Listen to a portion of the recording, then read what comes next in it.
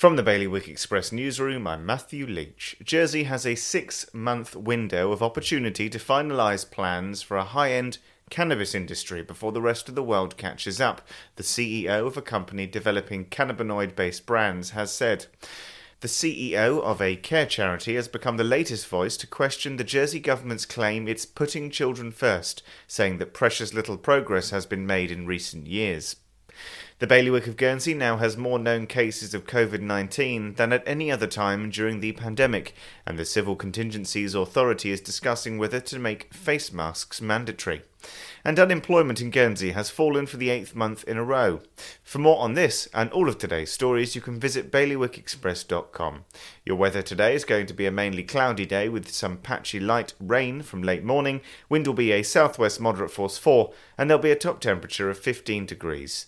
And that's the latest from the Bailiwick Express news team.